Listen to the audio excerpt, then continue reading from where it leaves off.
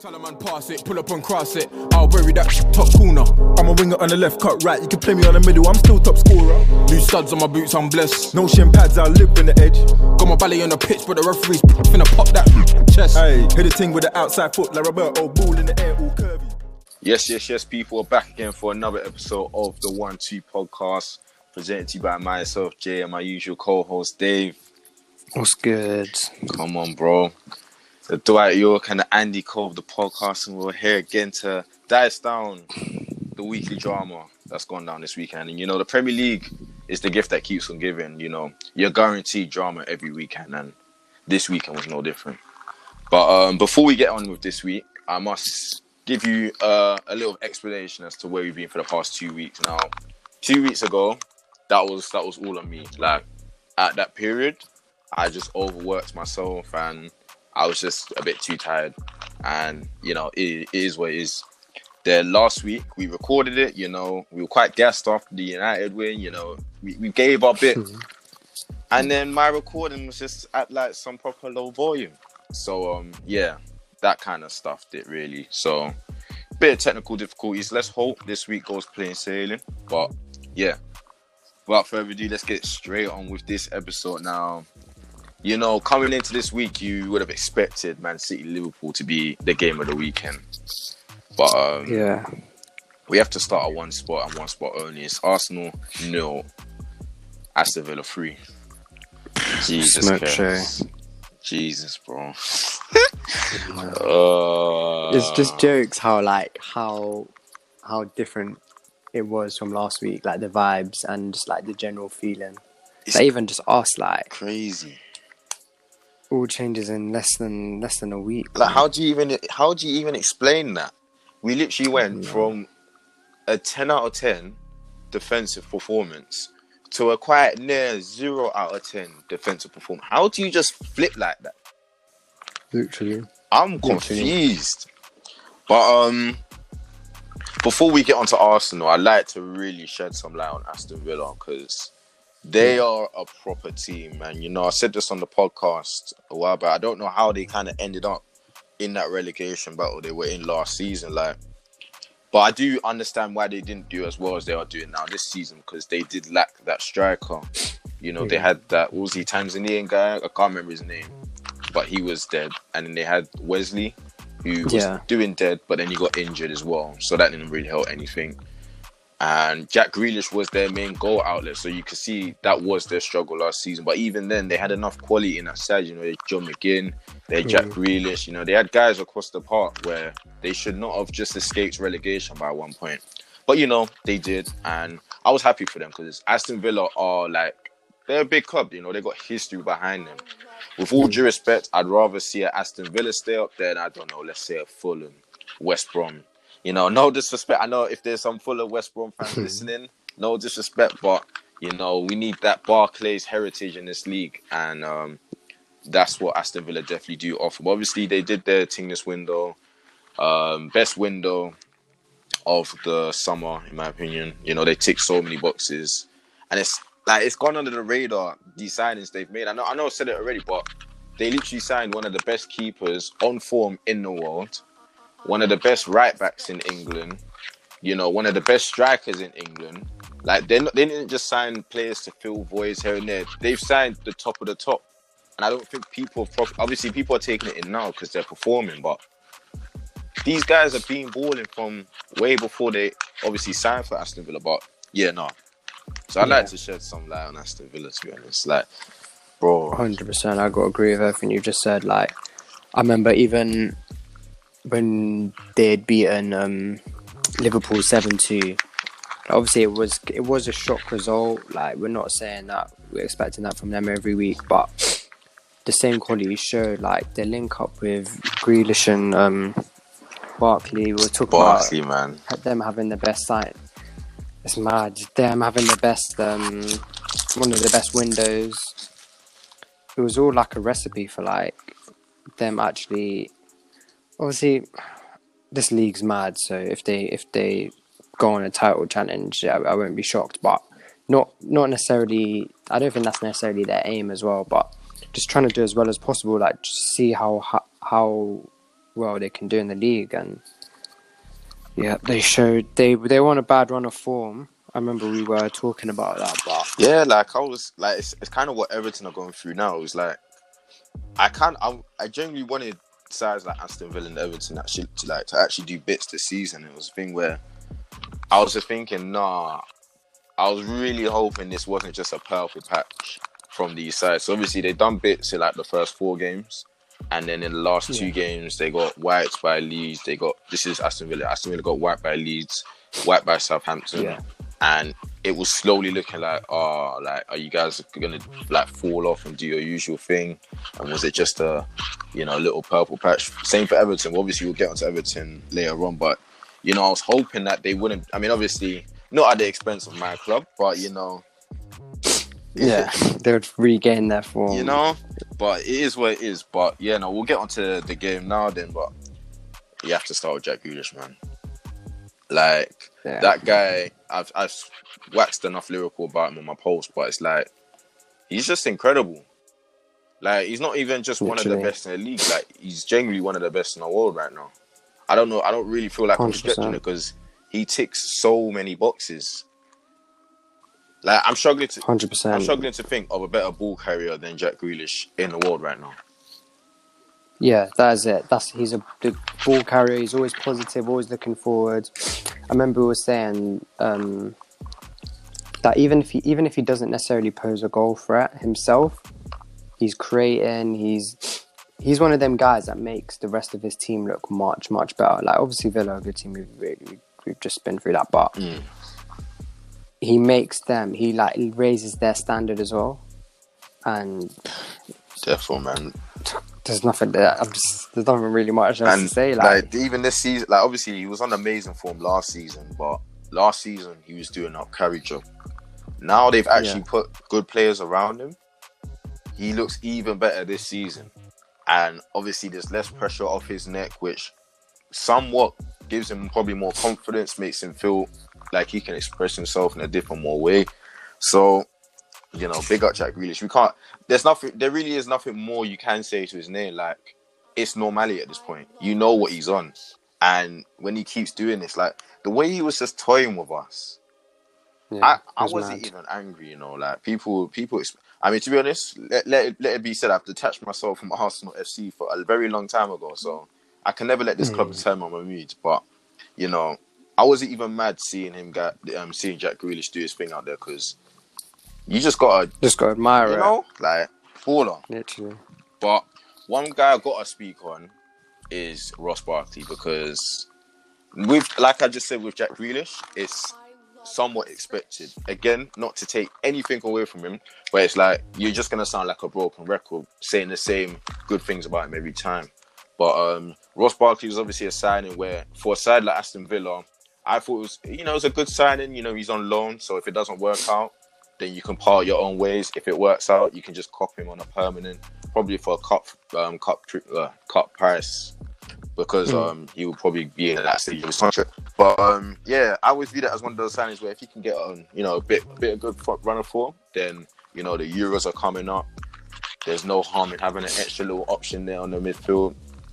And I thought yesterday he was incredible.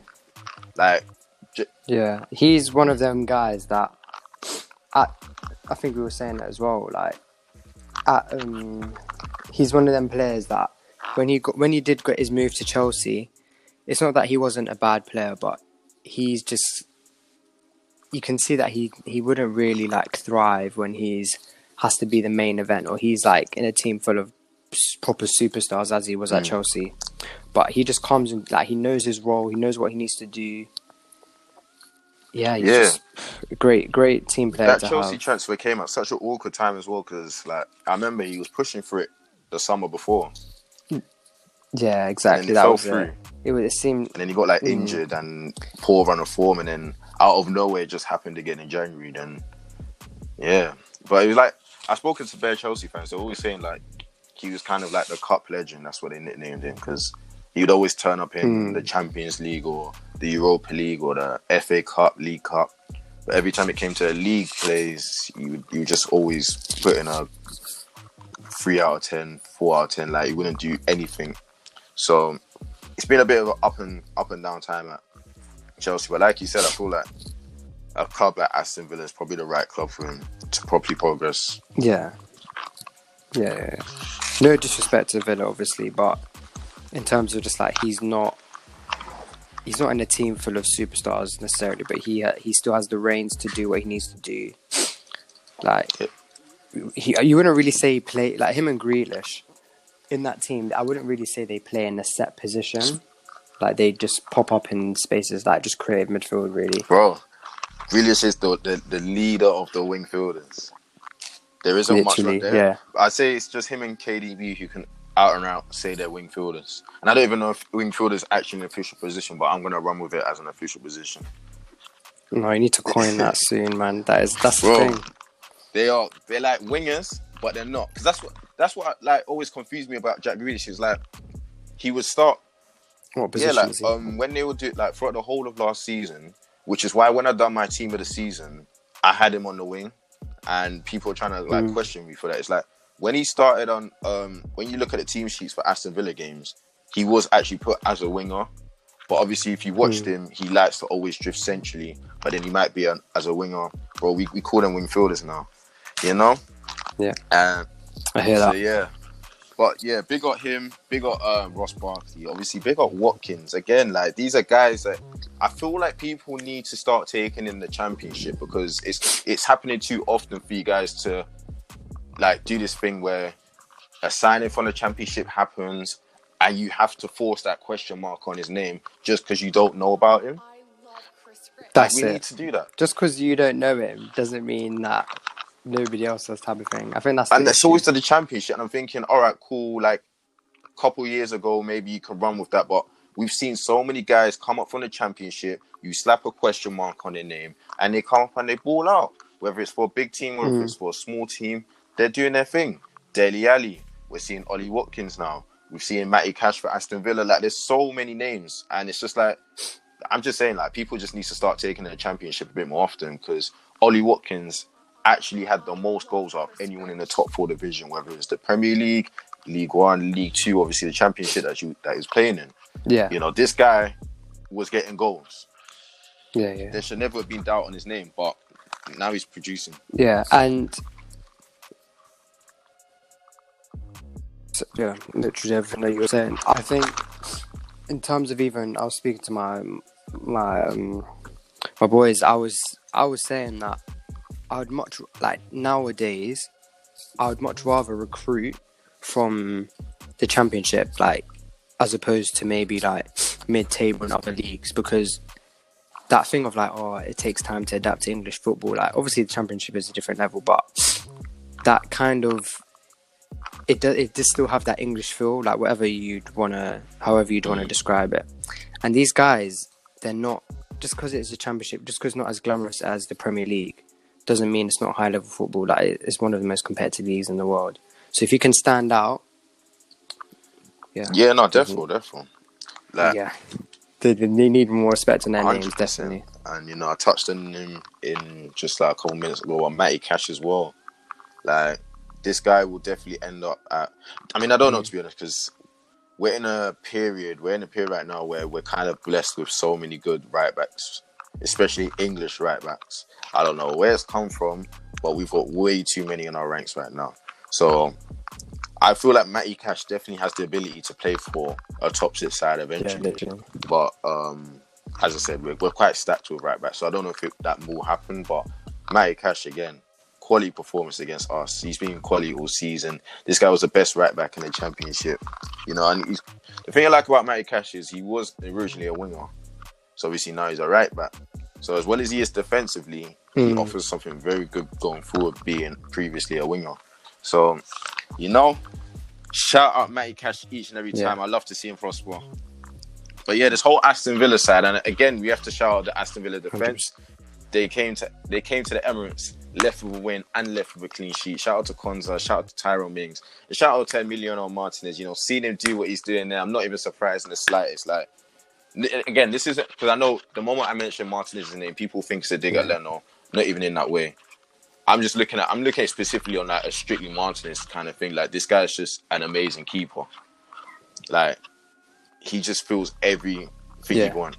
Himself, like 100%. Literally, so dominant coming in. Stopping, literally, commanding the area. Like, obviously, Chelsea have got Mendy now, and to be fair to him, Mendy's done his thing. So I wouldn't really say they've lacked, but it would have been a very good coup for a team like Chelsea. Because obviously, I don't know, United, they're not looking to get rid of De Gea as of now, and even then they got Dean Henderson there. Arsenal already made the decision. Man City, Ederson, Liverpool, Alisson. Obviously, Chelsea were looking out for their keepers, so someone like Martinez definitely would have been good for them, but, you know, it is what it is. You know, Mendy's doing his thing for them, so.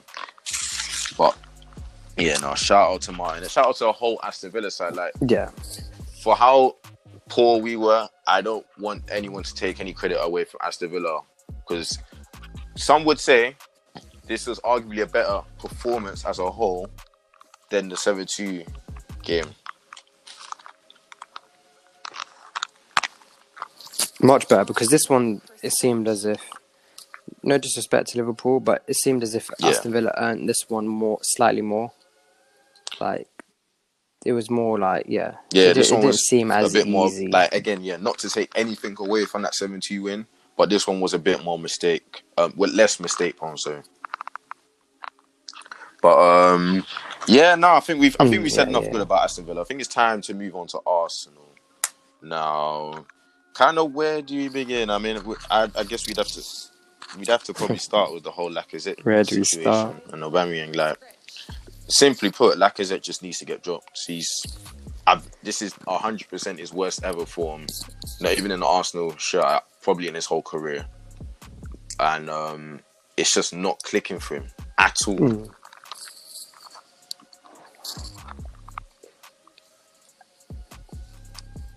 At full time, and when you get subbed, I'm a bit more, and even in the games, I'm a bit more reactionary. I'm like, every game that we've played so far this season that he started in, I can pick, there's a big chance that's been put on a plate, per se, like a good chance. Anyone could argue a good chance, expect a goal one type of thing, and he's not scored it.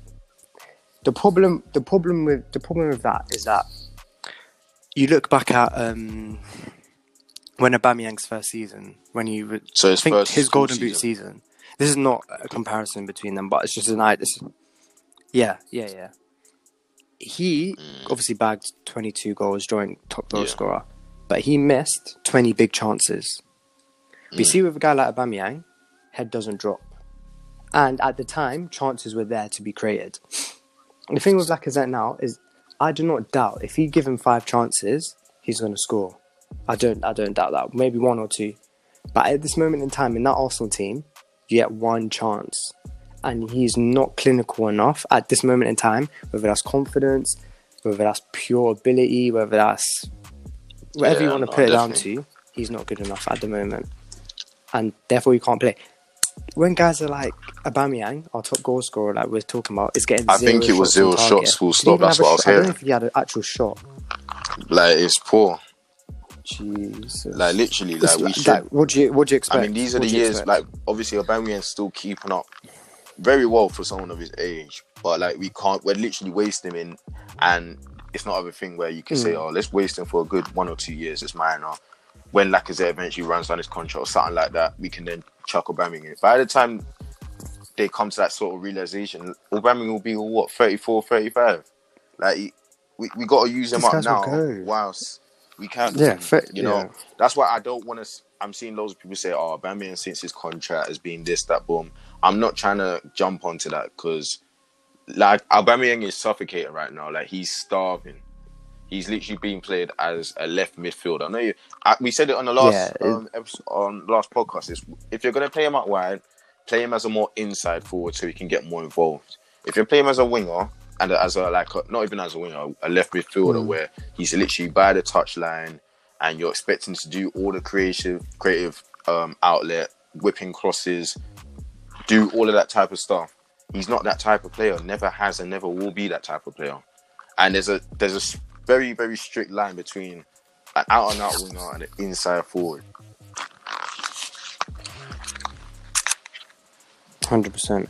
I think the myth is that, or not a myth, but even I was even saying this. Because he's played majority of his time on the wing, guys are thinking he can score on the wing. They're not correlated. He is on the wing because he's played there, and he's a goal scorer. That's what he's going to do. He's not scoring goals because he is played. Like, I don't know how to describe it. Like, people say, "Oh, but he scored. He got golden boot from the wing." Like, he was not supposed to be on the wing, type of thing. You'd get more if he was playing centrally. That's a fact of it, really. You kind of do have to run questions on Arteta. It's frustrating, man. Up until this moment, I can arguably see where Arteta's coming from a managerial point of view, where there's two ways you can attack poor form from a player. You can either drop them instantly, or you can make them ride it out, and hopefully they might get a goal, which will then boost up their confidence and stuff like that. And both have their benefits, both have their disadvantages. But I'd say he was definitely trying to ride out through his poor run of form with Lacazette, evidently. Because there's no way you can look at the performances and say, I still want you in my XI. It's obviously, let's just ride it out. But I feel like now it's got to a point where you can no longer ride it out. You need to drop him, give him a break, or experiment. We need to switch it up, because the creative numbers, I haven't got them up. Yeah, literally, it's getting very toxic, man. But it's getting toxic.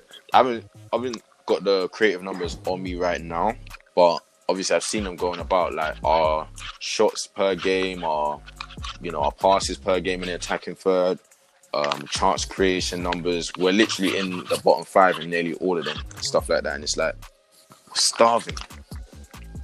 We scored. Like, that's 8 goals not what this we season. associate Arsenal with, and it's a techie one, because I don't really want to blame Arteta for this. Obviously, I'll give him the thing. My view on this is we're clearly starving up for creativity. You look before lockdown when we had Ozil playing and we had Pepe playing. I feel like, for as much as I criticize Pepe, we've seen the best of Pepe when he's linked up with Ozil. So boom, them two were playing before, literally. Them two were playing right before lockdown, unbeaten in 12 games under Arteta.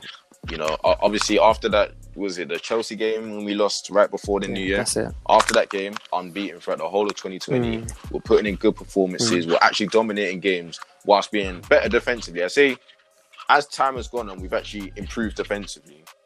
But during that period before lockdown, we improved defensively compared to we were just a shit show. So boom, we improved defensively and we're still dominating games whilst Ozil's playing. Boom. After lockdown, we've already spoken on that situation already, but whatever happened. Ozil's now being removed from the XI. We're now resorting to the 3 at the back, and we're getting results and it's working, but it's something that's not sustainable, and it's now being shown that it's not sustainable because now this is starting to happen. And we just like, that's the thing, is like, if you're not gonna play Ozil, sign or I don't know how to pronounce his name, Shabazla. I'm nearly getting there. Shabazla. But if you sign a great outlet, do you know what? Yeah. Do you know what? It's what we've been saying. I remember. Let me attack this properly.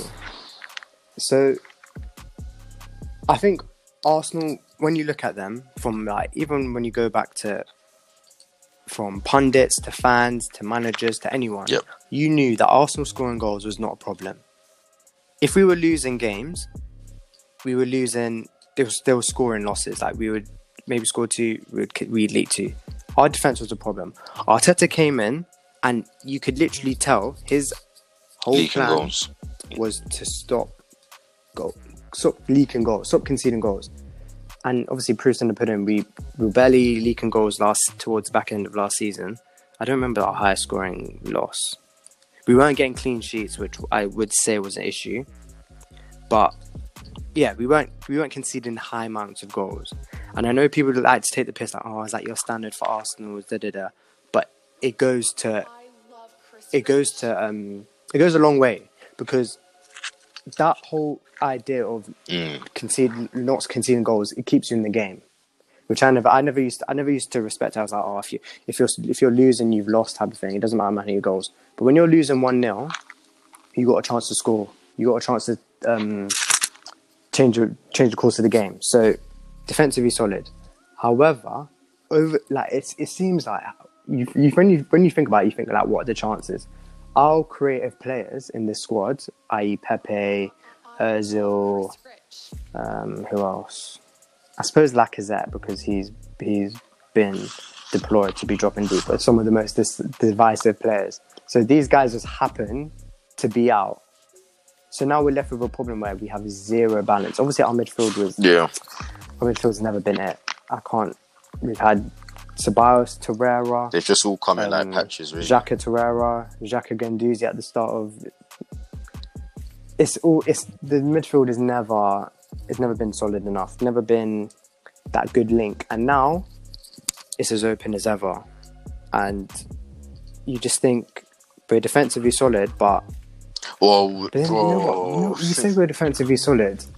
What was that yesterday? I think yesterday the first was. time I've never seen on Arteta's side move like that. I was very confused, and that's another reason.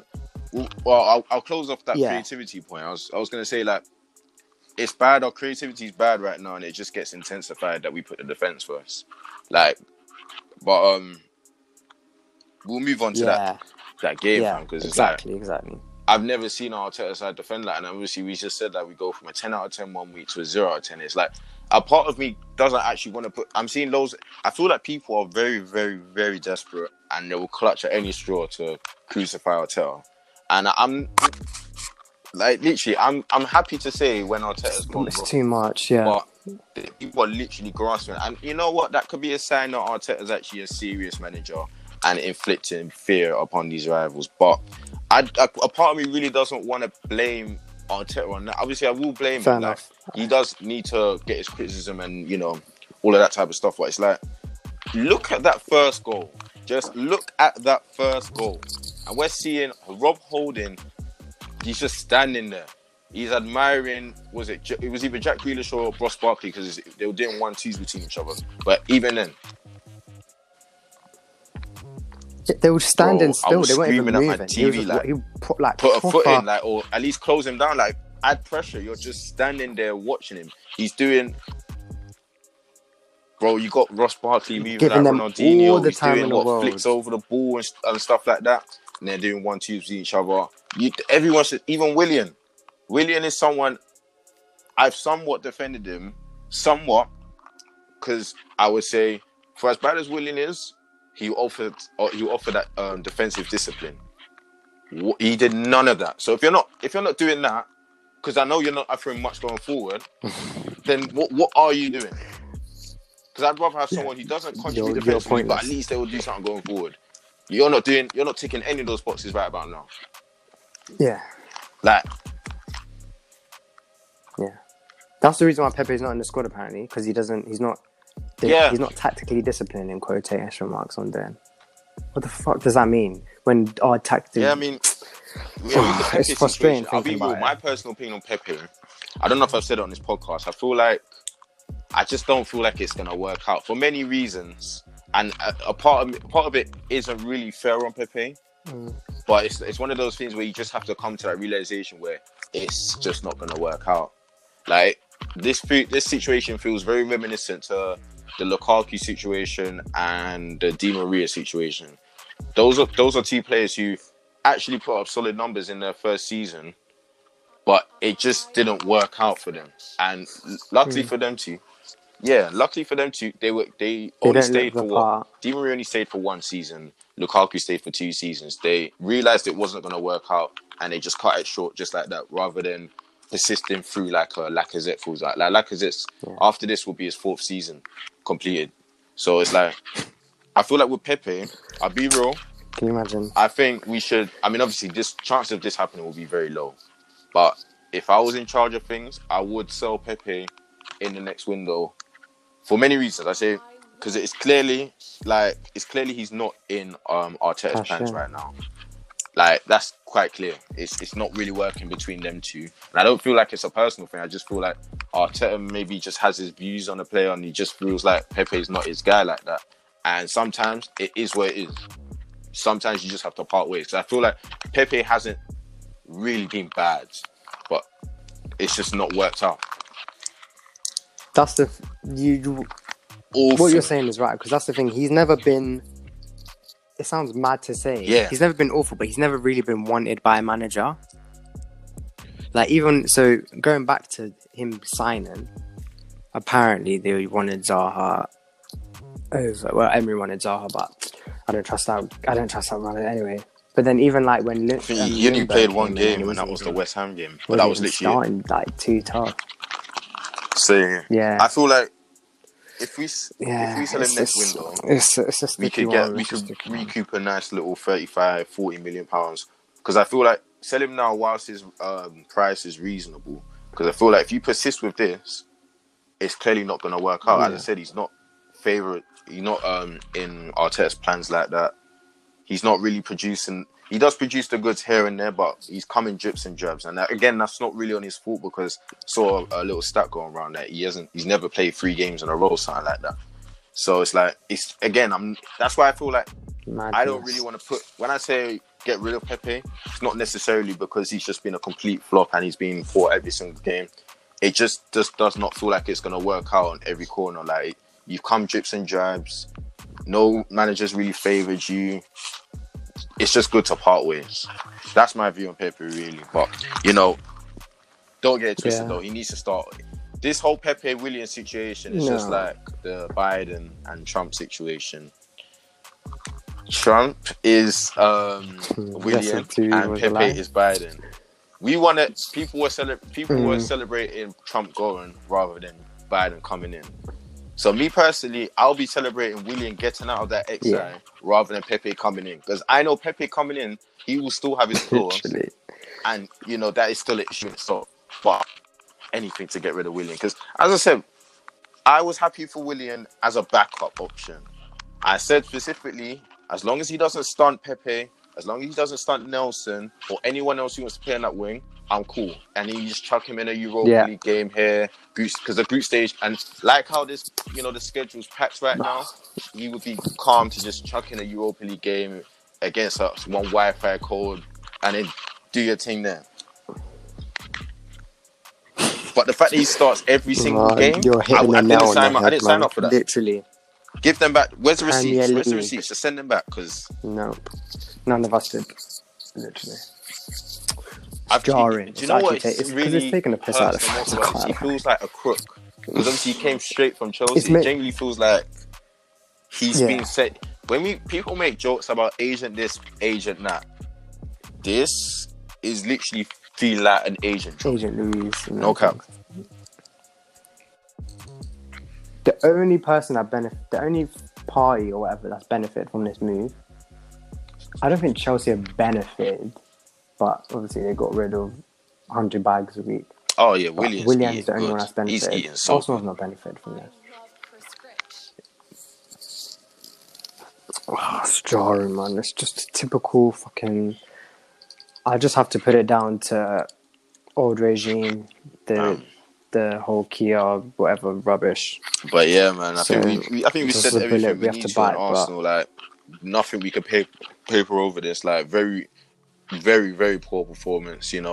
Every single player on that pitch put in a 1 out of 10. Like, I can't even, like, usually I can say, maybe you could say Partey for the 45 minutes he was on. He was a bit sloppy, but he was the only one making things happen.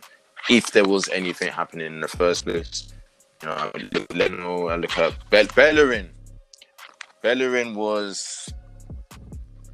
I got no words for him. Like, how can you get barged off the ball like that?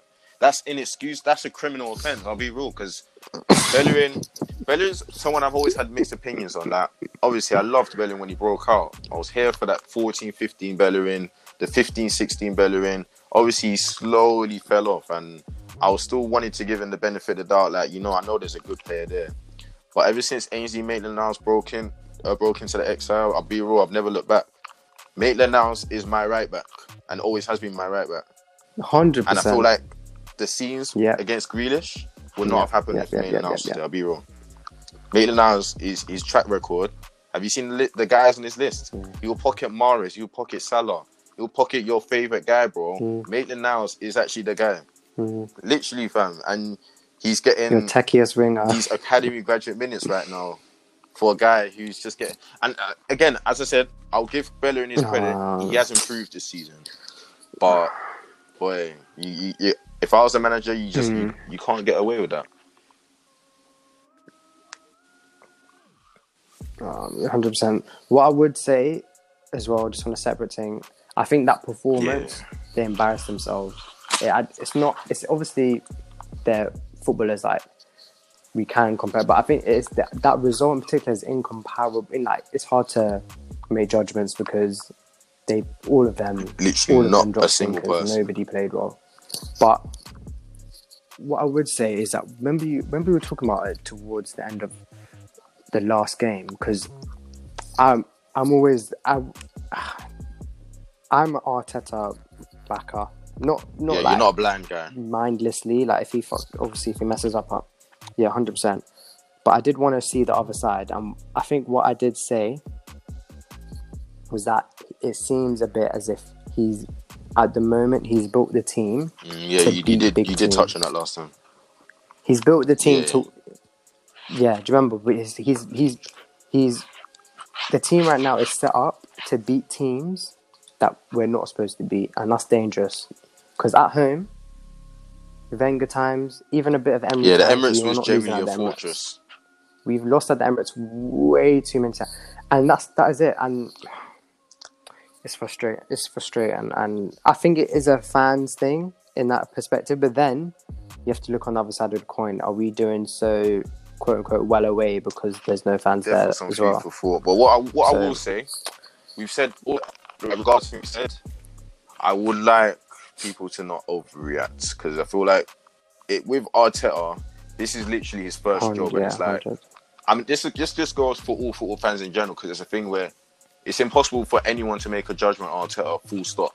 Like we're in November now. He's been in the job for literally 11 months in his whole managerial career. Like, it's impossible to make a judgment whether he's a proper elite manager or whether he's a proper dud. But what I will say is, obviously, it does lean to him being a good manager when he's won trophies and he's rejuvenated the side. So you can obviously see why there was praise on his name. But again, we're yet to see if he's actually an elite manager or whether he's a dud, because this is literally his first full season in the game. And again, he didn't even get back like that in the window. So, it was never going to go plain sailing. We're going to go through periods like this. Again, if anyone expected it to just be straight wins and straight good performances just like that for a whole season, it's not going to work like that. Like, it's a process. So, and then another thing I would add, this season in itself just makes no sense, full stop. Like, again, I don't want this to be an excuse, but literally, Real Madrid literally got slapped 4-1 yesterday. Like, we've seen Man United hold 6-1. We've seen Man City hold 5-2. We've seen Liverpool hold 7-2. We've seen Bayern Munich hold 4-1. Nothing about the season makes any sense. So let's not overreact, because nothing in this season makes sense. Everything's going against the glitch in the matrix. Like, that's all I'd have to say on that one. Yeah. But enough of Aston Villa. Let's move on to Man City Liverpool. This was meant to be the game of the of the weekend, as I said. But yeah, it was a bit, I don't know. It started off it started very exciting, actually, like very open. Yeah. And then it's kind of like something knocked into both of their heads in the second half, and they just were moving very, very cautious. I don't know. Yeah. It was a thing of, we're not losing this game now. Yeah, I don't know, like, it was a bit of a weird one. Like, I didn't really enjoy that much, to be honest. Yeah. And that's what I would say about football these days. It's like, it was a bit of hella robotic. Especially, and I feel like Man City are like the leaders of that. They're the pioneers of this whole robotic. And bro, this is what I was saying back in those couple of podcasts ago. If De Bruyne isn't performing, Man City are kind of stuffed. They've built the team, and this is what I meant. Like, that's what I said. I didn't want to take the gloss away from De Bruyne, But it's a very risky route that we're going down by putting all their eggs in the De Bruyne basket rather than having multiple ballers across the pitch. You know. So when he's having an off day, Man City are having an off day. And as I said, like, just do what you can to do to give it to De Bruyne and then let him do his thing. Yeah, just I don't know. Like, it in the box. Man City, they don't play the good football they played in 17-18, 18-19. They're not that same team anymore. And as I said, like, if Pep is trying to, you know, maintain his legacy that he's got, you'd cut now. Like, just call it a day because it's not going to improve. Like, it's like he's actually spent loads now. Yeah, he's now rebuilding a second team. Or not a second team as in like, he's rebuilding another team. And it's looking a bit... I don't know how to describe it. I know what you mean. It's that thing's a bit weird. But yeah, no, that match it's a bit strange. There was literally nothing much to take away from that. Obviously, the De Bruyne penalty was awful. Yeah. Man. Wow. No, I was genuinely shocked. Like jaw dropping. I'm cool penalty misses if like... I was like, how... Yeah, if they're on target, if it's just saved or it hit the post or... Even if it went like over the ball, because that's quite a regular one that can happen over to like someone misses the penalty but it goes over. It's just like it just drifted that wide. I'm hearing guys saying what man was trying to cross his penalty. Crazy, bro, crazy. Like that was such a bad penalty.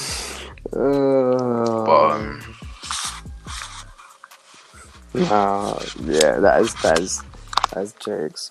Yeah, that's the thing. Do you know what? Even when he was like stepping up to it, he didn't even really seem all that confident. Maybe not confident. But yeah, he's probably feeling guilty because that was a bit of a harsh penalty, for being wrong. Yeah, we can even talk about that. The handball rule nowadays. Literally That is like they add zero context to it. Like it's just like touch your hand, yeah, say no more, penalty. Like there's no context to how he tried to move out of the way, how he's jumping for a ball.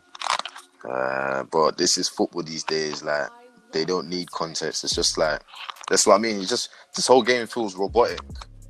It just feels like it's run by like obviously everything's run by set rules, but it's just like you're literally sticking to the rules. Like when you do these rules, you're meant to apply context to it. It's not meant to just be a thing where hit his hand, cool, straight, pen. Or it's just the way the game's going. Like I'm not really feeling it. I'll be real. Because all corners. Yeah, it's just a bit. It's hard, man. I do think. I don't know how much blame you can put on like fans not being there because I wasn't properly deep in it until recently, but I feel a few things things are kind of being allowed to get away with because that's a show. Fans aren't there. I don't know if that makes sense. Like some like shit, like proper shit performances, and like some things that you just like the reaction even on the night. Would you say that's arguably a reason why? I don't know. Maybe teams are doing a bit more shit this year because like they're not getting that. Or like it kind of works the opposite. Like sometimes when you would have fans there, they're there to give you that extra boost and they're there to push you forward. But could the argument be made that maybe teams are performing shit because there's no pressure for fans to really tell them about their? Because you know when teams performing shit, we've both been to games. Like the fans will definitely let you know about that. Yeah, guarantee you. Do you know what? I hear that. It's just 3 for 4. But there's also the other factors. Yeah, the other factors is like these men are playing every 3 days. I mean, we can talk on that really because and all of that. It's becoming a bit of a joke right now. It's not like there was a game every day. I'm someone that used to like. Well, I still do technically, but I used to like watch a lot of football. But bro, I thought I was the only one. Really I'm thinking, is it just because I'm overworking myself? Is it just because I'm slowly growing out of football? It's not like it's just there's too much to keep up with. Yeah. Like I can't really keep up with like the European leagues like right about now. Do you know what? Mm. Yeah, literally, it's like I'm using it's jokes. I'm using like them score apps when you keep up. They have like the scores on. I'm using them like before. I never used to use them because it was a thing of like if it was on Instagram, I'd be watching the game. Like I don't need to see the score. I'll probably watch it. But now certain times I'm not even bothering to like the Dortmund Bayern game. It was obviously it was a good game. I was bouncing between that and the Chelsea. It just didn't have that same appeal. Yeah, that was it. It didn't have the same because I think appeal. we've just been. It's a bit. I guess the word is Strange. saturated right now. Like it just feels like there's too much of it right now. We're getting too, and I never thought we'd see a day like this where I'd say we're getting, especially during lockdown, where, bro, during that period where when I say lockdown, I mean the very first lockdown where there was actually no football, nothing, bro. You could have slapped me a Sheffield United versus West Brom game, and I would have taken that because that's how much I was starving for football back then, compared to now where we're getting too much football. It's crazy how, bro, it's very crazy. Life. But how it changes. Move on. Do you know what? I think before you move on, I think this is a good, like, a little insight into the European Super League thing. I remember we didn't really touch on it too much, but this over like saturation of like, it's Bayern versus Juventus every week. It's gonna get to a point where it's just like, bro, like I had I'm my not whole interested in post. this The anymore. thing is, when we done the podcast, we said that we were waiting to get a bit more information on it. I've got my post ready for it. I just need more bit information is dropping. Yeah, it kind of died if down. It becomes official, I'm ready to wax. So I've got like 10 pages on this shit, bro. Like this cannot happen. I'm willing to make petitions and all of that type of stuff because if we have that would ruin football for everything we know it. All they would care about is money. The mullah, all they're seeing is dollar signs in their eyes. Yeah. Oh yeah, we know if we're gonna have Barcelona, Real Madrid one week and Real Madrid Bayern Munich the next week, like everyone's gonna watch it. We're gonna get one of mullah. But no, like if you do that, I can't stress how that would ruin football so much because there will be the feeling of having a big game. That won't be the same. Yeah, that's the thing. It would then be a thing of like, yeah, I'm not even gonna watch Bayern versus so and so this week because it's like it's not. Anyway, like we said, crazy, it's died down. Crazy thing of. So we hope that it doesn't lead up to anything because boy, that would genuinely be the end for football. Like stuff like that would. I mean, obviously my page will probably still run, but stuff like that will veer me away from running my page on a consistent basis because there will generally not be that motivation there. Like, yeah, big game, I'm hyped up, I want to cover it, I want to do a post-match this and all of that stuff. The hype won't be there. And it's like, bro, that just goes anything. Do you know what's funny? About that as well? You're saying in the Premier League, I think the Premier League is the closest we technically have to a European Super League, I would say.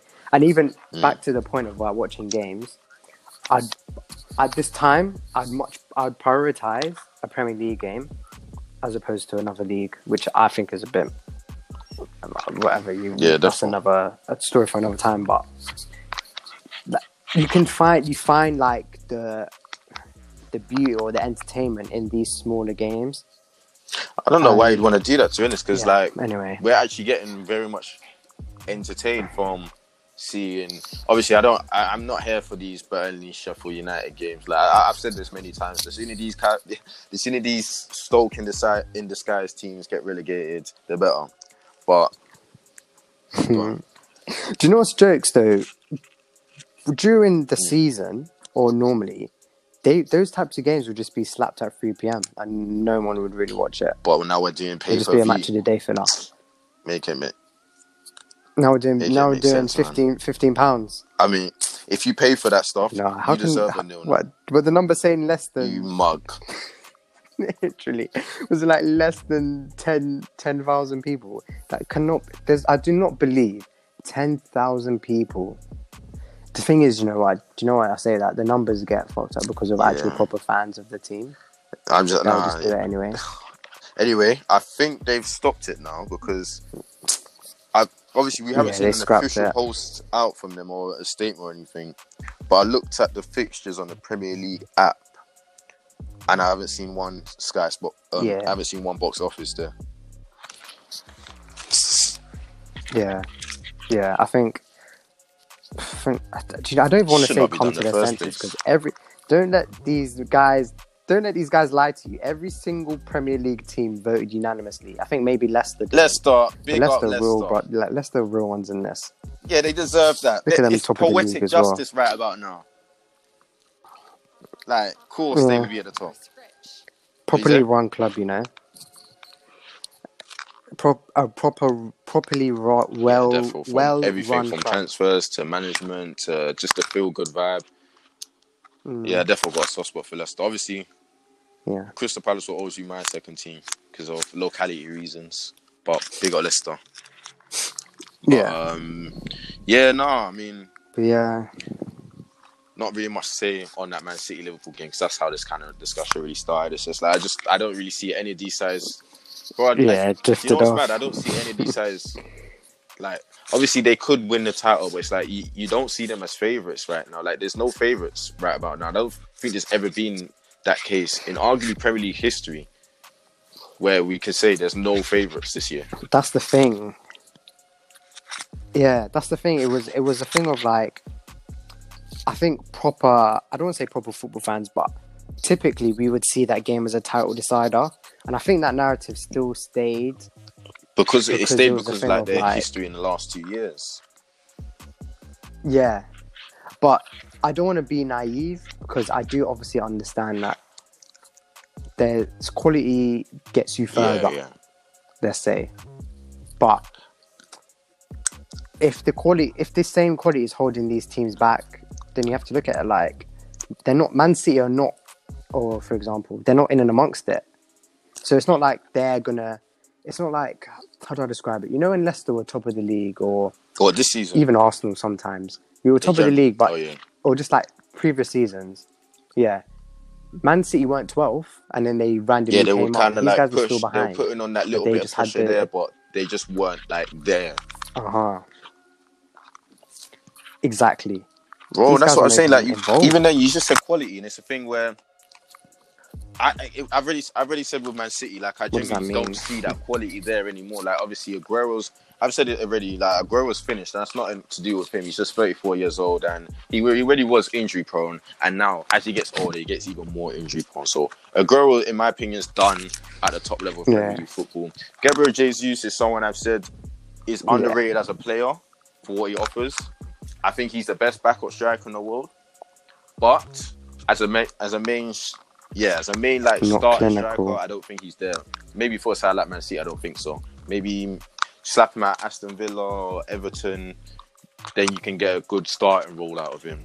And there's no issue that there's many players like that have been like, you know, Jermaine Defoe, for example. Like, there's players who just make a career of just being an elite player at a mid-table side, and I feel like that's something Gabriel Jesus can definitely do. But I look at this Man City side, I've said it many times, like, I just don't see that quality there like anymore. Like, genuinely, you look across the field and I'm like, you paid big money for Rodri. I don't see the hype. He doesn't eat. Rodri cannot chat to a Nigel de Jong of the years, a Fernandinho in his prime years in that DM position. He can't chat to him. Gundogan put in a alright performance over the weekend, but it's like he's past his best years. Like, he's not the Dortmund Gundogan. I look at the defense and I'm like, even Laporte, like, you've not looked the same since you've come back from your injury. Maybe that injury's having that everlasting effect. Ruben Diaz, I'm yet to be properly won over by him because I'm seeing him. Because he was the one who should have been marking Antonio for that bicycle-esque goal against West Ham. I say now it's only Cancelo who's picking up some form to his name. I don't see the quality in Man City. So I look at that guy's right back, left everywhere. back, filling in at centre back a couple of times, like winger, and then I look at the Liverpool side, and what I will say about Liverpool was being unlucky. And put this down to the schedule packing and everything. But this is a Liverpool side which never ever. This was one of my main questions about Liverpool over the years. I'm thinking, how does this side manage to stay injury-free for the whole season? You got Mohamed Salah, Sadio Mane, and Roberto Firmino. Van Dijk just never getting injuries. And then just this season, they're getting slapped with injuries left, right, and centre. Obviously, Van Dijk gone, Alexander-Arnold, like Thiago, bare guys are just gone now. So, bro, it's just crazy. Yeah. The quality is just not there. Yeah, it's not. That's it. It's not even like a deep. Like, we're not preying on these guys' injuries, but it's just a bit of a realistic thing. Like, it cannot last forever. Like them just staying at that standard. But so literally, this title is genuinely. Because if it's not Man City, not Liverpool, it's like boom. Are we seeing a Leicester again? But I don't even know, because as I said on my Twitter, like this first place spot is just getting passed around like one Jane. I'm seeing Southampton at top, Everton were top 1 week. Literally, pass it over to your brethren, like crazy. But we'll move on to the Everton Manchester United game, because I think that was probably the next biggest game of the weekend. Because obviously, if United lost that one, a lot more pressure on Ole's name. If Everton won it, then it's a nice way to regain that bit of form. But where do we? I guess we have to start with Ole. Really, I mean, this guy's managed to get out of jail again. He's still a bum.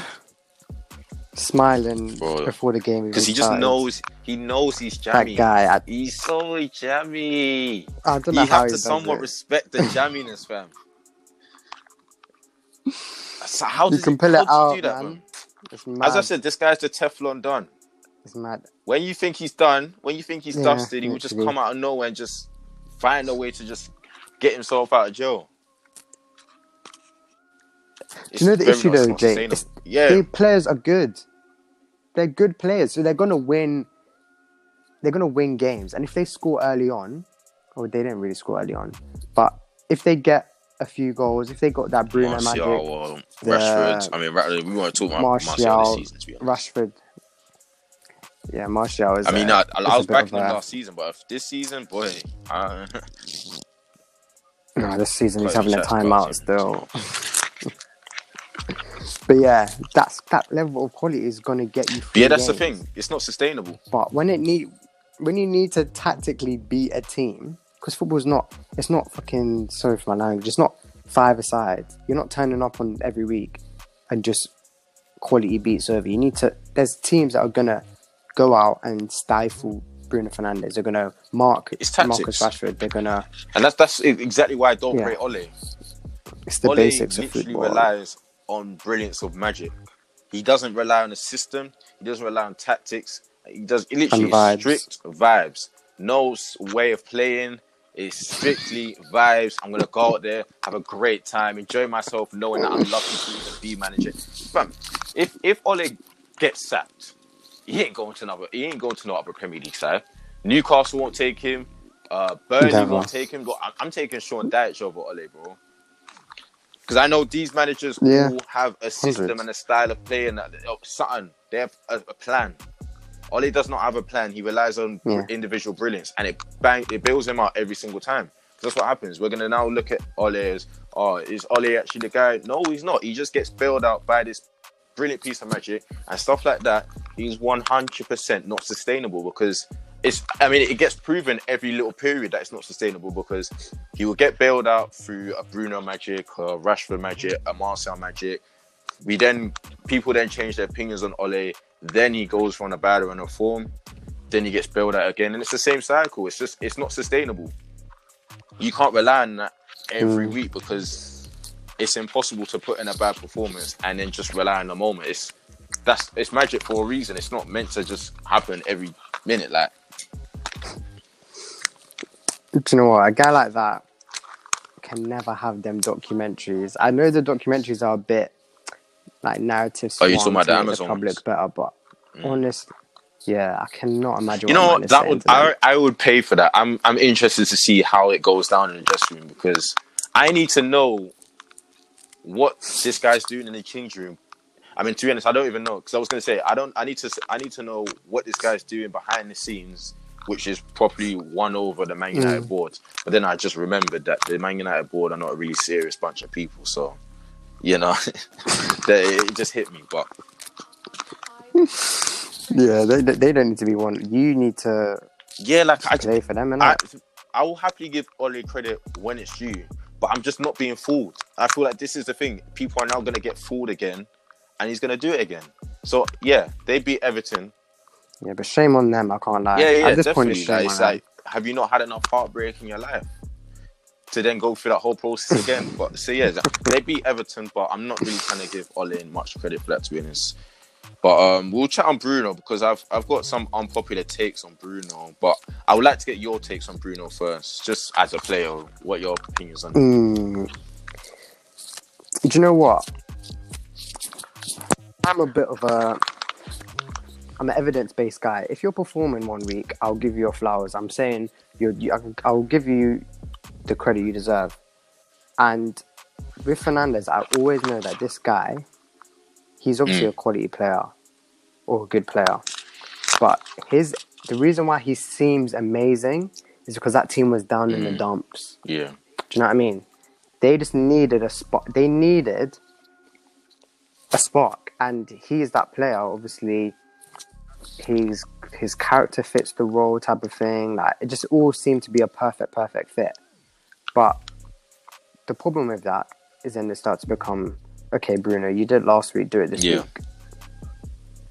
And then it starts to become a thing of like, cool, what are you wanting me to score do every single thing on this pitch, And it gets to a point where this guy he's not, maybe no fault of his own, or maybe whatever you want to say. I think it's starting to get to his head a little bit. Because you know what, that thing of him taking shots. It's infuriating. But you know as what? I said, I'll let you take it away then. Let me just finish. The thing of when Wenger used to tell players don't shoot. Yeah, Pep Guardiola used to say that all the but time. I think he used to hate it, fam. He would actually substitute a player if they took a pointless shot from outside the box. If those two had Bruno Fernandes, do you know what's so funny? Bruno was actually linked with Man City the summer before. Bro, I really don't feel like Pep done his research on that one, because I feel like he would genuinely hate a player like him. Yeah, jarring. And do you know what? That even goes down to seriousness of manager. Do you think any other serious manager is going to let you waste chances just shoot him? Literally. So yeah, I think I have to be realistic. He is a good player, and the impact that he's had on Man United is evident to see. But all this, he's better than this, better than that. Yeah, it's a bit I mean, my take on Bruno is I do feel like he's a false image, and it can sound disrespectful when I say that, but I will give him his credit where it's due. Like, he has an amazing record. I believe it's 30 goals or goal involvements in 33 games or something like that. Albeit a lot of them have been penalties. But you know what? When you got a record like that, I will just give your credit where it's due anyways. But I've seen him so many times this season get away with so many stinkers because he will have a goal. That's it. He will somehow find his way in that score sheet and it will paper over his poor performance. As I said with, I mean, he epitomizes Ole in a player form. These type of stuff are not sustainable. I mean, it's very weird how he's managed to sustain it for so long. But it's not sustainable to keep doing that. Do you know what? It's because he's better than everyone else in the team. Again, I'll give him credit. He's just a better footballer than everyone else. Like you said, adding that buzz, that feel-good factor when he first came. But, you know, he was given Player of the Year in his first season when he joined in January. He was given the captaincy armband. It does feel like he is getting to his head a bit and, you know, doing these pointless... I watched him and it's just against Everton specifically. I'm thinking, you're just out here being a little prick, giving away these cheap fouls. It's not even... You're being a very dirty player. It's not even cheap fouls where it's tactical. You're being a dirty player. He was getting wound up. It's all getting to your head, bro. Like, He was like, just it literally, was but embarrassing. because he got his 2 goals and an assist, no one's gonna talk about it. And it's just like, I don't know how long we can let this run. Obviously, eventually, it's definitely going to dry out. And when it dries out, United fans will definitely turn them. I can really see it. Mark this podcast down. I'm ready to look back on this. When this goal involvement period dries out, you will turn on him, because when he's not having goals and when he's not having assists, he's not playmaking. Like, people talk about him. I've seen so many guys say, "Oh, come outside, Jack Grealish. Come outside, Kevin De Bruyne." All that. Relax, bro. This guy does not playmake. I've never seen him playmake once. He's just there to get goals and get involved in stuff like that. If he's not playmaking, then he's being a dirty player. Like, I don't know. I really do feel like Bruno's a false image, and I'm just not right. I'm not really falling for it. So yeah, that's it really. I know that one's definitely gonna ruffle a few feathers, but we move. Because Bruno, people rate him a lot highly right now, and I can understand it if you're looking at it from a paper point of view, but from when I've seen him, I'm not sold. That's the thing. I completely agree. I know my take wasn't very as articulate, but I have to agree with you. It's a Man United player of the season type of thing. I guess you can argue he just epitomises, as I said earlier, the way football's just going in general. Yeah. Like, results-based over performance-based. Yeah. Like, the quality of football in defence was always, we've already spoken about that, it's gone down dramatically, but it genuinely feels like the quality of football going forward has gone down as well. Everything's just robotic and results, and it's just, as I said, I'm not here for it. Give me back the days of Juan Roman Riquelme. Give me back the days of Guti Hernandez, Pablo Aimar, Mesut Ozil. Real playmakers, bro. Real number 10s. I'm not here for it. But one thing I do want to shed light on is Maguire putting a very good performance. I go as far to say it's probably his best performance since his debut against Chelsea, and no one shed light on it. I hear that. Who was he playing? Was he playing with Linda though? Yes. Yeah. No, was he Tanzibi? I don't know if it was Tanzibi. Let me just check now. I'm not too sure, but yeah. Anyways, fair enough. Personally, I didn't really pick up on it. I think they definitely knew that the threat for Everton was balls in the box, so just cover Lewin, keep the ball on the with when they were defending Calvert-Lewin is a keep the ball on the floor type of thing for him. Even the first goal, I've seen the first goal. I'll put that blame onto De Gea. I don't know if I remember the goal right, did he not just I can't remember how the goal actually went in. It was Bernard. It was a goal kick, but then he kind of. No, but then the United defender kind of like flicked it on for Bernard. I don't think it was strong enough. It was quite a weak shot as well, considering his cover. That was a very 100%. Cheap goal for them to go see. And I thought like Everton are gonna do their thing. I thought it was. But then after that, I'd say he kept that Everton defense very, very quiet. You know, balls were coming in, and it just felt like every time I see Maguire win it, like Maguire, he was winning everything. Yeah. He was putting in good tackles, good blocks. I just felt like he put in a very solid performance, and you know, I'm the last guy to really be backing Maguire really, because I've criticised him when he's performed very poor this season. Like, as I said, he embarrassed me. I put him in my team of the season last season, only for him to put in back-to-back shit shows this season. So I'm the last guy who really should be backing him.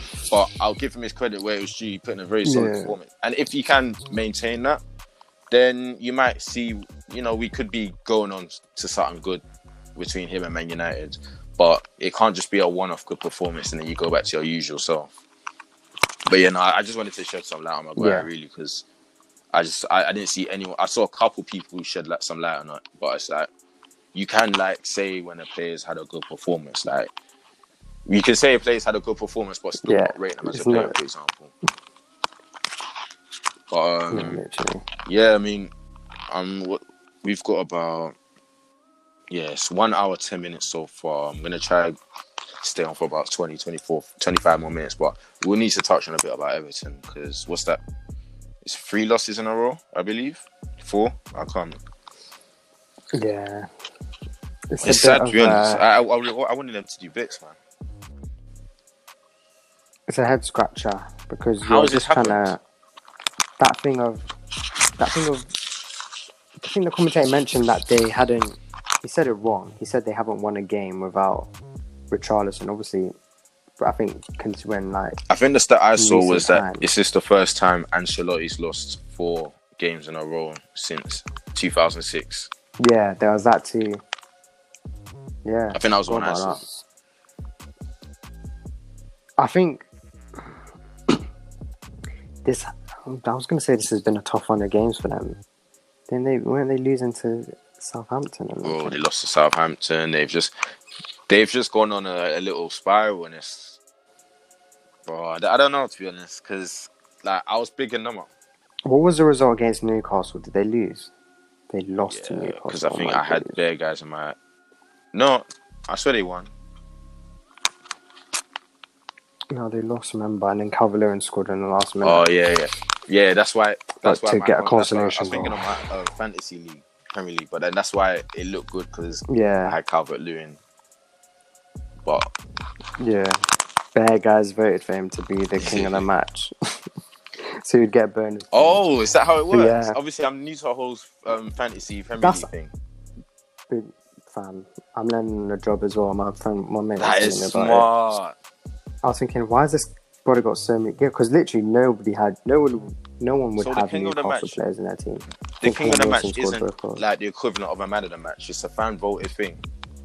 That's what I thought it was. Because it's the whole Budweiser sponsor thing, whatever. Oh, so it's tactical. You just vote. Oh, right. I've never seen where to vote, but I just know that. I know it's that's very interesting. Thing. But yeah, no, like it doesn't make any sense because I was bigging them up so much, you know. Calvert-Lewin was doing bits, you know. James Rodriguez was pulling the strings. It looked like Ancelotti's system was working perfectly, and it's just falling apart. I wanted Everton to do bits. I wanted to see them possibly even win a league title because, as I said, they've got a bit of history behind them. There, what do you call sleeping giant? Exactly. It looks like. But do you know what, Jay? You're allowed to have in this league. It seems like you're allowed to have. That's why part of me doesn't want to overlook it because they're still 7th. Look into it because it's like this season, as we said earlier, like nothing makes sense. I feel like every single side, whether you're top side, little side, has had a very poor result at one point this season. Yeah, and that's never been able to be said in previous seasons. Like even like you look, nothing makes sense right now. But you know, I don't really know why Everton have really dried up. There's no explanation for it. But obviously, I'm hoping they get back on some form because I'm here for these sides who actually play good football and win the correct way, unlike certain sides. Yeah. But we move on to the Chelsea Sheffield United game, and it was a usual. I mean, obviously, it started off with that McGoldrick goal. You know, when he's against Chelsea, my man turns into prime Thierry Henry. You know. Do you know what's so jokes? I don't know if I said it on here, but I did not realise that guy was a striker. Like his job. I swear he used to be a centre mid at one point. See, that's what. Do you know what? Maybe he was definitely a centre mid at one point, but I think. Check. He's just been converted into a striker. But yeah, bro, guy does not score goals, but he does score against Chelsea, Arsenal as well. But yeah, I thought this Chelsea team. I don't want to say too much again because, again, it's all. You don't know what to believe nowadays. Yeah. What I say about Chelsea is they've done very well, and I'm happy to give them like defensively. They've been extremely solid. Big up Thiago Silva. Big up Kurt Zuma. Big up Edouard Mendy. What the one criticism I was saying, it's not even a criticism, it's a thing where it's a precaution more like they've played Burnley, Sheffield United and some unknown team in the Champions League who can probably get away with being a Europa League team. That's the only thing I'd say. I want to see them, and they played a poor Man United side as well. Like there's you know and it's a way to United as well. Like I don't know. I'm being a bit precautious right now with Chelsea. I'll happily give them the credit for what they're doing right now because what they're doing right now is great. You know, we'll talk on Ziyech very soon, but I'm just being a bit precautious. Just wait to see maybe if you can play a Tottenham player, I don't know, Arsenal, someone, and then let's see how you do then. If you do your thing then we can really start talking about Chelsea as like a side that could, maybe if it all clicks for them, I don't want to say it. I don't want to utter the words, but maybe we could put on a title charge if it clicks for them. And that's what I'm saying. It specifically relies on that clicking for them after they've played these big sides. They've gone very well throughout these little sides. Let's see how you do against United, Arsenal, Tottenham. If you can win through it, a part of me kind of doesn't see why not. I don't know. Yeah, that's fair. No, yeah. If they can continue this result consistently, because there's no Man City or Liverpool there to say, oh, even if you do go on that good run of form, like you're not getting past those two. But then that logic can apply to anyone, because it's anyone's. As I said, I don't know. Let me check the table again. I believe we're literally 4 points off of top four. For a side that have lost 4 games I'm talking about Arsenal, by the way. Yeah. For a side that have lost 4 games this season, we are 4 points off of top 4, which just really further emphasises. Yep. Yeah. Southampton 16 points, Arsenal on 12. So we've lost 4 games this season. Yeah. And I'm seeing calls for Arteta out and stuff like that. And we're literally 4 points off the top 4, which just shows how weird of a season this has been. So I wouldn't put it behind me. I mean, literally Tottenham are second. Like, nothing this season makes sense. But, if they could keep up the form, then they could be dark horses. Definitely. But, big up Ziyech. I would agree with that. I'm jealous. I can't lie. That's the guy. 100%. Yesterday, I'm going to send you some screenshots after this. I thought to myself, why do he was twerking to come to Werner Arsenal. as well. He literally said in so many videos, I'm an Arsenal. If I was to go to the Premier League, I'd only join Arsenal and stuff like that. Jeez. You know, let me read this out. I'll send it to you after I'll read it out. So, remember when his release clause was like 30 million something? I mean, so I think it's always been like from when he joined him, from his last years at Ajax. Yeah, I think he signed a contract that summer. That's why Chelsea obviously paid a bit more. But anyway, so guys were like looking around for him. He was available. I think that season he did well in the Champions League, but 18-19, for some reason when Ajax made the semis. Yeah. Okay, yeah. Yeah. That's the thing. I'm actually deep in it. This is short window stuff. We're getting guys like Pepe.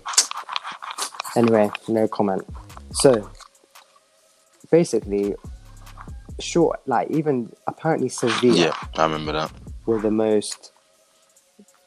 the closest team to getting him, and obviously he didn't rate them. But guys, teams like Arsenal, I don't know if Chelsea actually said the Chelsea interest came out of nowhere. They just,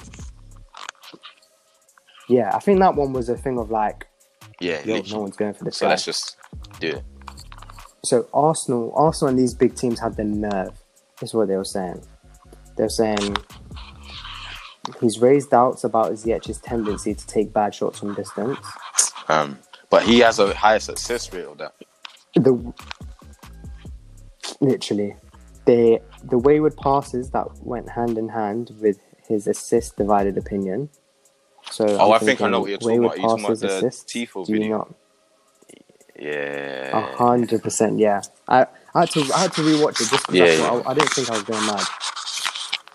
They're trying to say that he has spiky personality traits. Do you know what? We might need to his physique. We might need to open a dialogue came about into them because they question. said that about Aubameyang as well. It's like, why does having a flashy lifestyle like correlate to having a bad attitude? I'm confused, but as I said, we'll open that dialogue when we need to. Even guys were getting. I already knew they was getting. I knew that. I could sense that was going. Not that I agree with it by any means. Yeah, not that I agree with it. But I thought he did it on purpose. By any means, but it's like, I could have really sensed Arsenal just got slapped 3-0, you're posting up in Dior or your watch. It's definitely going to infuriate some people. But yeah, carry on. Yeah. So yeah, divisive personality.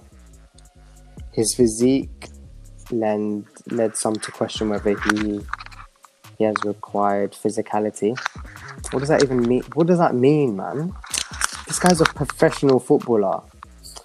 And there were fears that the Eredivisie production doesn't translate to a high level.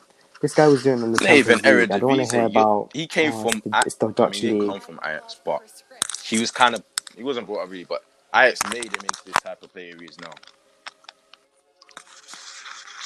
When you're coming from the Ajax factory, there should be no doubts on your name. Never. So a guy's not rating De Jong, De Ligt, all these guys. Their team got raided. Ajax is literally the last team you should be doubting. It's mad. And when I heard that, I just thought, Arsenal don't deserve anything good in life. Or those type of people. And then what, them man shifted us, Williams. It's very, very, very crazy out here. It's offensive, I'll be real. It's rude in life. Like, you can't do that to me. But yeah, no.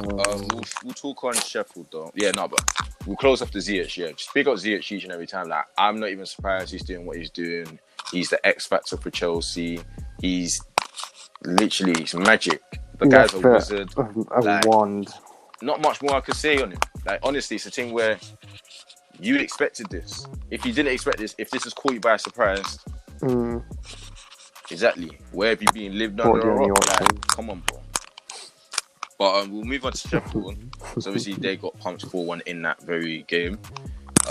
0 wins to the name, 1 draw and 7 losses. Is it time for... Who's their manager again? I forgot his name. Yes. Chris Wilder.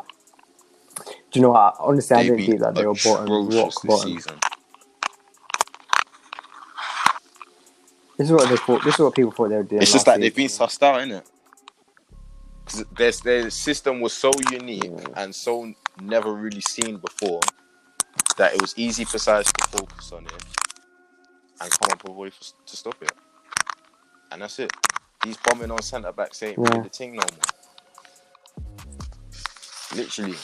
So it's looking very long for Wilder, because one thing I will say about Wilder, I've never seen him have a backup plan. He's always stayed true to that. And obviously it worked last season, so cool, but it's like now stuff is not working. Like, are you looking to switch it up or what? Because if you continue like this, you are definitely getting relegated 100%. But I'm here for it, to be honest, because I don't really like football like that. And yeah, they offered something a bit different last year, but now get these Brexit FC sides out of my league, bro. But yeah, no, we'll close off this podcast with some closing topics. Look, man. What are you doing, bro? I was rooting for this guy. He took the do his thing at Fulham and, you know, properly assert himself as one of those underrated guys. You know, he's been at Everton. I mean, he came up. Obviously, he's from South London, you know, Peckham. So, guys being known about him. Then, obviously, he went to Charlton, got his move to Everton. I remember he done his thing in the game against Man City where Everton won 4-0. I remember him and Davis doing bits in that game. Then, obviously, it didn't really work. Yeah. Scored a banger last week. Was it last week? Or yeah, no, I think it was last week. No, I think it was the week before because I think last week Mitrovic got the double penalties, but yeah, it didn't really work out at Everton. Didn't really work out at RB Leipzig, so this should have been a revival season for him. Then, as you said, he got that banger, looked good. 98th, bro, and then this is what annoyed me the most. 90 minutes played, boom, 4 minutes were added on. Somehow, some way, we found ourselves in the 98th minute. So this is quite literally the last kick of the game. There's no two ways about it. And you want to Panenka it. Yeah. For a side like Fulham, who need as much points as they can get, a draw. Bro, it's a thing where Fulham, they're going to be in a position where Aston Villa... Who got relegated last season? Aston Villa pipped one side last season because of a VAR decision. Do you remember it, the goal? I think that goal was actually... I don't know. It wasn't Norwich.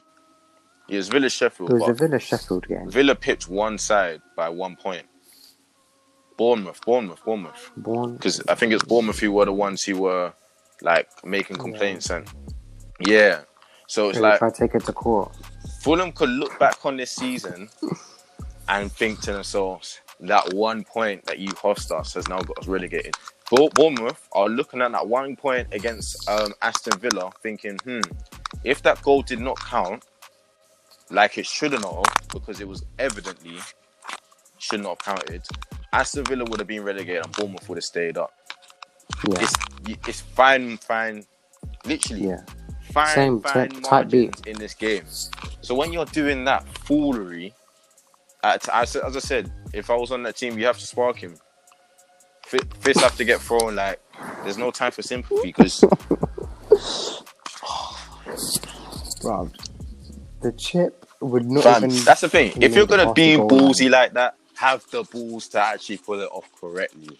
That's all I asked for. Like, he looked shook. He looked shook. He looked like he didn't want to, and it's like no one's forcing you to do a Panenka, bro. Just smash that.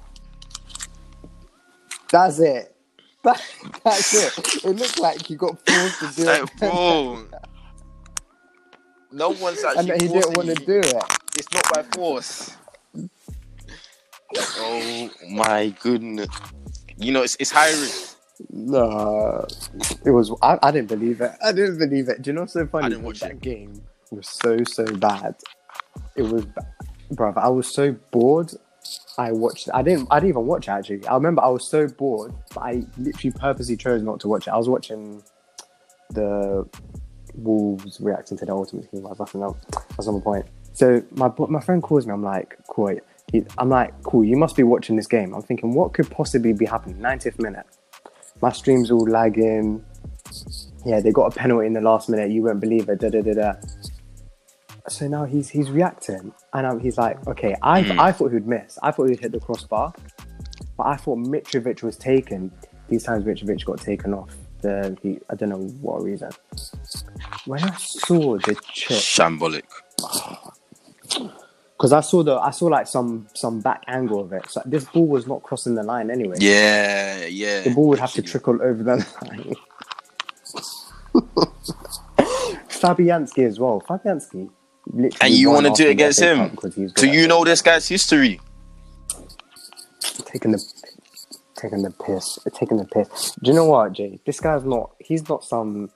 No offense. He's not some foreigner who's here for himself.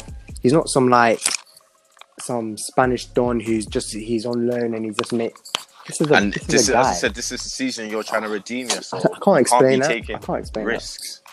Like again, this is your comeback season, bro. If a De Bruyne when you go to Fulham, obviously he would get corn. He wouldn't. But if someone of De Bruyne's level done that, never. Like he would get corn for it definitely. Yeah. But it's like some people would just brush it under the carpet because he's done his thing. He's at that level. You're in the season where you're trying to redeem. You're trying to win people over. I get it. High risk, high reward. If he pulled that off, then it would have been amazing. No, what's the reward? Yeah. What is the actual reward? Honestly, an equalizer. No. Panenka to get a 1-1 draw. What is that? No, I'm actually leaving it. No, he took It's the piss. crazy, bro. I got no words for that. Like, Nobody would have rated him. And do you know, it would have been a thing of like, gee, like, oh, what are you I'll be doing? real, like, You're lucky you I have to went start. in. You'd have to Otherwise, find they him could for have got that. peaks for you. You'd have to find him, and then he would have to repay. What's that pay-per-view? Yeah, you need to find a way to pay back those Fulham fans. You know that. Oh, guys paid £15 That's for that. painful. You're taking the piss. You're actually taking the piss. You're taking the piss. You're But taking yeah, the mick. man. You're taking the mick. But yeah, nah. Like, Oh yeah. my god. Shambolic. But we'll move on to Eze. Just want to shed a bit of light on him. Yeah. He jumped from your local side to my local side. Don't worry, bro. We're looking after him. I mean, to be honest, Roy's kind of been stifling him a bit. Playing him out wide. Now he's played him a bit more central. Give him that free roll. Yes. Coming to zone. Bro, he's an amazing player. player. I love that. He's an amazing player. Top bins. Happy for him still. Do you know what? Even that game, I didn't think Crystal Palace would deal with Leeds like that. Surprising, like. Obviously, they got shagged. You know they got shagged with that. Talk too much about it because it's the offside thing. Like, it's just dumb. It's retarded. How can you be offside? What has his hand got to do with his? If it was his legs, body, cool. No, but this is for this one specifically. Yeah. If anything, he's giving the goalkeeper an advantage. Literally, everyone knows the ball's going that way. Where's he's pointing to where the ball's going to go. This is where the game is really gone because it's like that is a general natural movement. So what? So man, them now have to run with their arms behind their backs now, just so. That's what and this is back to my point. Telepathic. It's all robotic. I just hate the way football's going now. I hate it. But yeah, now big up Eze. Yeah. And big up Crystal Palace, and big up Fofana as well. Looking immense at the back. That's one St. Eddie in the fourth defender getting his run. Hopefully we can see it. Hopefully we can see our one. Teenager. That's the thing. It's not a thing of like, Fofana was some way more experienced, but like some 25-year-old guy. Fofana this guy's same age. Because at St. Etienne, and rightly so, the talk was always about Saliba. But this guy was near enough just as good as Saliba during that period. I think Saliba was a bit more name brand. Coming from Bondi, Mbappe. Because he was obviously from France and all that. Yeah. Not taking anything away from him. He was the less fashionable out of the two. But you can see quality-wise, there wasn't much between 100%. The two. And he's balling out for Leicester right now. Like, definitely. I saw him against Wolves on the weekend. Definitely. I was thinking, this guy's just winning everything. And he's not putting a single foot wrong. He's got a shout for Fofana each and every time. It's interesting that it's another product of the Farmers League League. Makes you think. Well, we're seeing Thiago Silva, Gabriel. It makes you think. Why can't I just master these guys' surname? Magalas. Did I do right? All right. We're seeing Thiago Silva, Gabriel Magalas. We're seeing Kurt Zuma. We're seeing Edouard Mendy. All coming, and what? Fofana now. All coming from the League makes you think. It really does make you think. Yeah, it makes you think. Lastly, we have to touch on Harry Kane. Yeah. Best striker in the league right now. Yeah. Without a shadow of a doubt. Like, inevitable. I really want to give... I remember I turned on watching that game and the ball just floated across. Kane was there, so goal type of thing. It's not a... Yeah, it was a very neat goal. It's not if. It was a header, in it, like one of those. Yeah, very smart goal. But I have to give shout out to Jose because this is the best Kane I've ever seen. This is better than the Golden Boot season in 16-17. It's better than his breakout season in 14-15. It's better than his 17-8. His 2018 Kane when he got like 50-something goals in the Canada year. This is the best Kane I've ever seen. Most complete. Yeah. Unreal like levels. Yeah, 100. He took that thing of like, cool, Hurricane.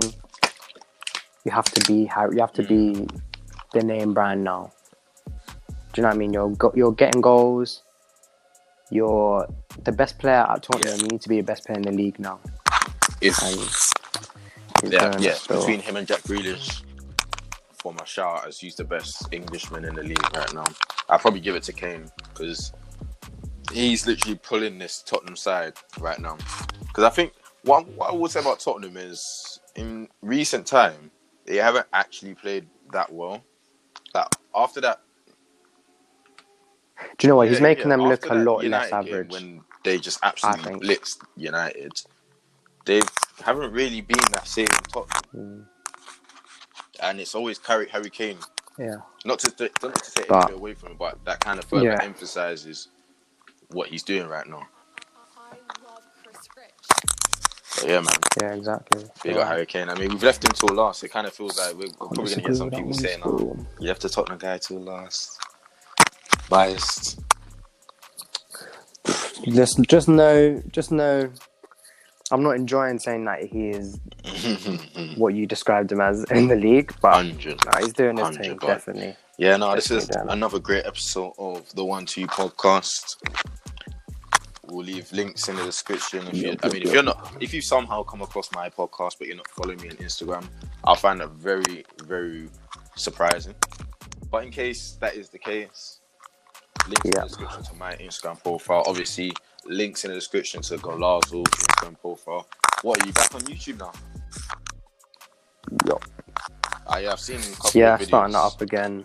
Hopefully Instagram can appreciate it. Hopefully Instagram can sort its shit out. Yeah, I mean, you should just stay consistent on the YouTube thing. Because obviously, if you blow on YouTube, you know, nice little change, all of that jazz. Literally. But yeah, that's cool, man. Links in the description to all of that. And we'll catch you guys next week. It's been another episode of the 1T podcast. Keep a lot of people in a bit. I love Chris Rich.